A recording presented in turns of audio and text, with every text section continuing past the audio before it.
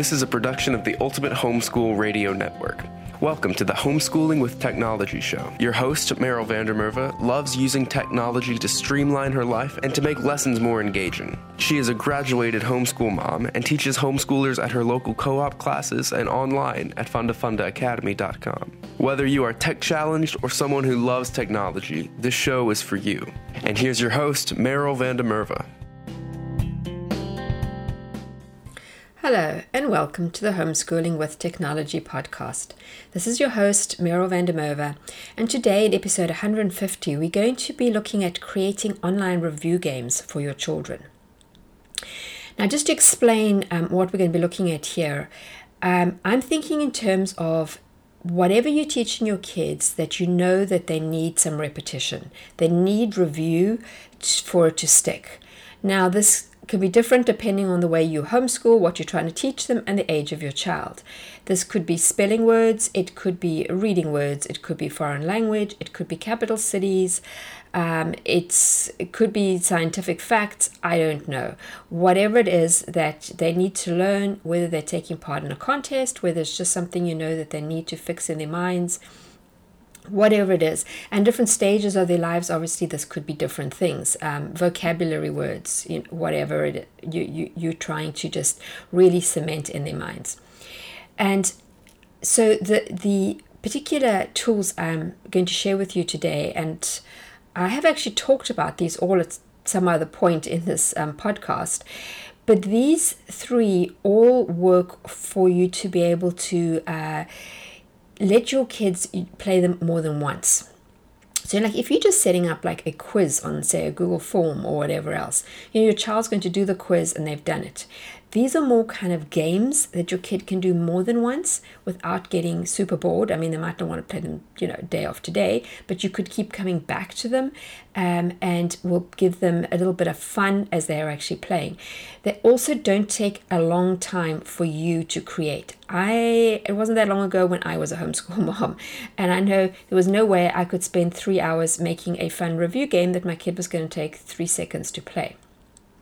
Obviously, if you've got, younger kids coming along that can also use it, this is even better because you'll be able to repurpose what you're making. And if you are doing that, just make sure you have some easy way of storing the games that you've created, because you may not remember in 2 or 3 years where you've put them.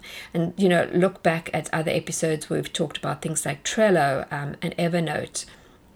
And I think we did one on Padlet too, which are all good places to just store and keep in some kind of order what you are making that you want to reuse. Now, the 3 options I'm going to talk about today all have flashcard options. So if it's a case that your kid also needs to spend a bit of time practicing and just like looking at it and flipping the card over to, see what it is, all of these have a version of that on these websites too. So you may need to have that just for, straight learning, but then there are games that they can play. And there are games, as I said, not just quizzes. The first one, I'm kind of, the order I'm going in, sort of the younger ones will be most suited to the first game, the first tool, and then up to the last tool, which is better for older children. So the first of the 3 is Flippity. There is an entire episode on Flippity, which I'll link to in the show notes. You can find the show notes at homeschoolingwithtechnology.com. But I'm just going to highlight 2 games here that would work. The first one is a matching game. And so, here's where, and Flippity is really easy to use, by the way. You can go and listen to it and then go try it out yourself. But basically, you just upload words, either just text. A couple of the games will work like that. Otherwise, on a spreadsheet. So you just use using Google Sheets. You just type in say it's capitals that you're doing. You'll type in your countries and you'll type in your capitals. And it will automatically then turn that into a matching game. So, it's just a fun, easy way for kids to practice something. Obviously, you can also do this. Flippity is good because it actually will, you could put in words, so they could hear a word and then they could match it up. So you could have, that's a good way for them to actually learn to read or to learn a foreign language. You can incorporate that with it. The other game that Flippity has that would work as review is Hangman. They call it Snowman. In fact, they've got different versions depending on how quickly you get hung. They're all like, one something to do with flowers. I can't remember exactly what they are. But really, you just put in a list of words. And this you could use for spelling. You could use spelling in a foreign language. Or you could, perhaps you've learned a lot of terms to do with earth science or anything, and you want to just see, does your child remember it and perhaps know how to spell it? You could use this as a game, and it's going to take you maybe a minute to actually pop in those words and then let them play it. So that's your first tool, Flippity, and I think that's particularly suited to the younger set, particularly as they don't even need to be able to read to do the matching game. The second one is Class Tools. Again, there is actually an entire episode on that one. They have a lot of different, not just games, but just templates and various other things that you can use in there. But I'm going to say that you go to the arcade games. And again, there'll be a link. But if you go onto classtools.net, just look for where it says arcade.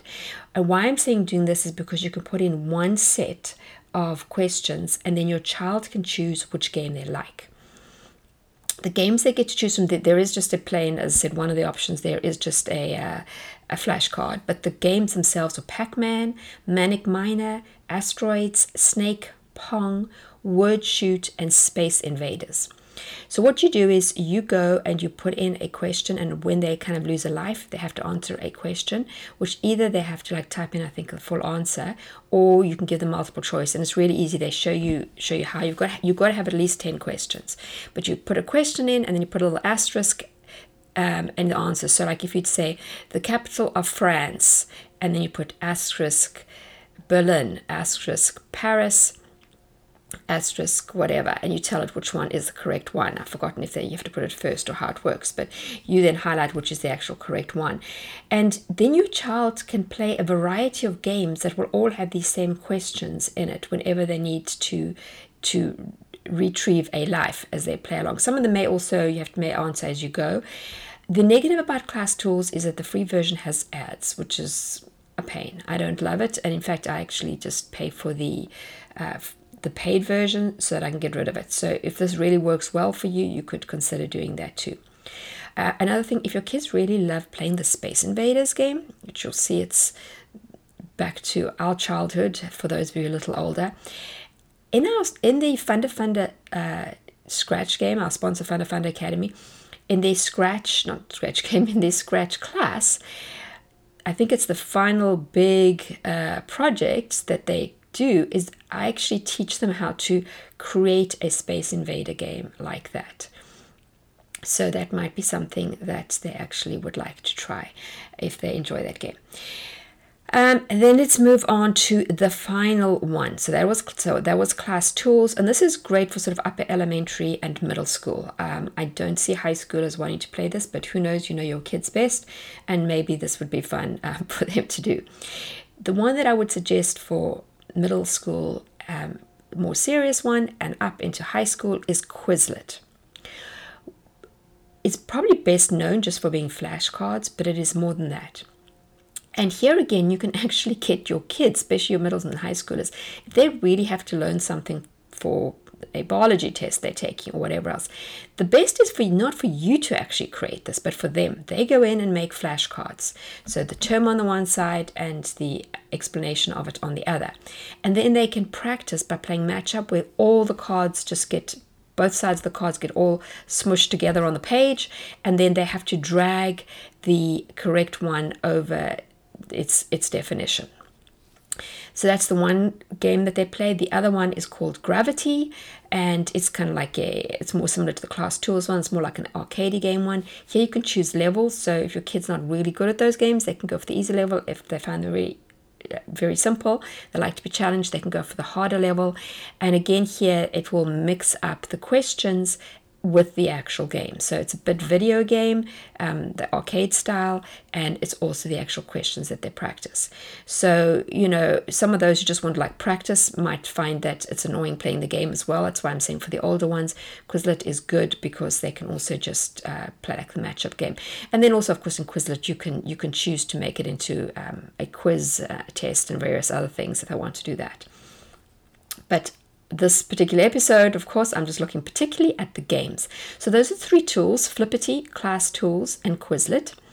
And all of them are really quick to get set up and going, and they all have free versions or are always entirely free and are something that you can keep and reuse. Maybe you've even got a friend who's using the same curriculum as you are, and you can take it in turns and just share what you create so that you're not doing as much work. But none of these will take you more time than you probably have, and it will just add a little level of fun to any rote study that your child might need to actually do for whatever reason it is. Hope you found this useful, and if you do, please give us a rating and review. Come and visit us and share how you're using what you're learning in our Facebook group, Homeschooling with Technology Community. And I will see you again, same time, same place, next week. Thanks for tuning in to Homeschooling with Technology with Meryl van der Merwe. Visit her at fundafundaacademy.com and homeschoolingwithtechnology.com. Homeschooling with Technology is a production of the Ultimate Homeschool Radio Network.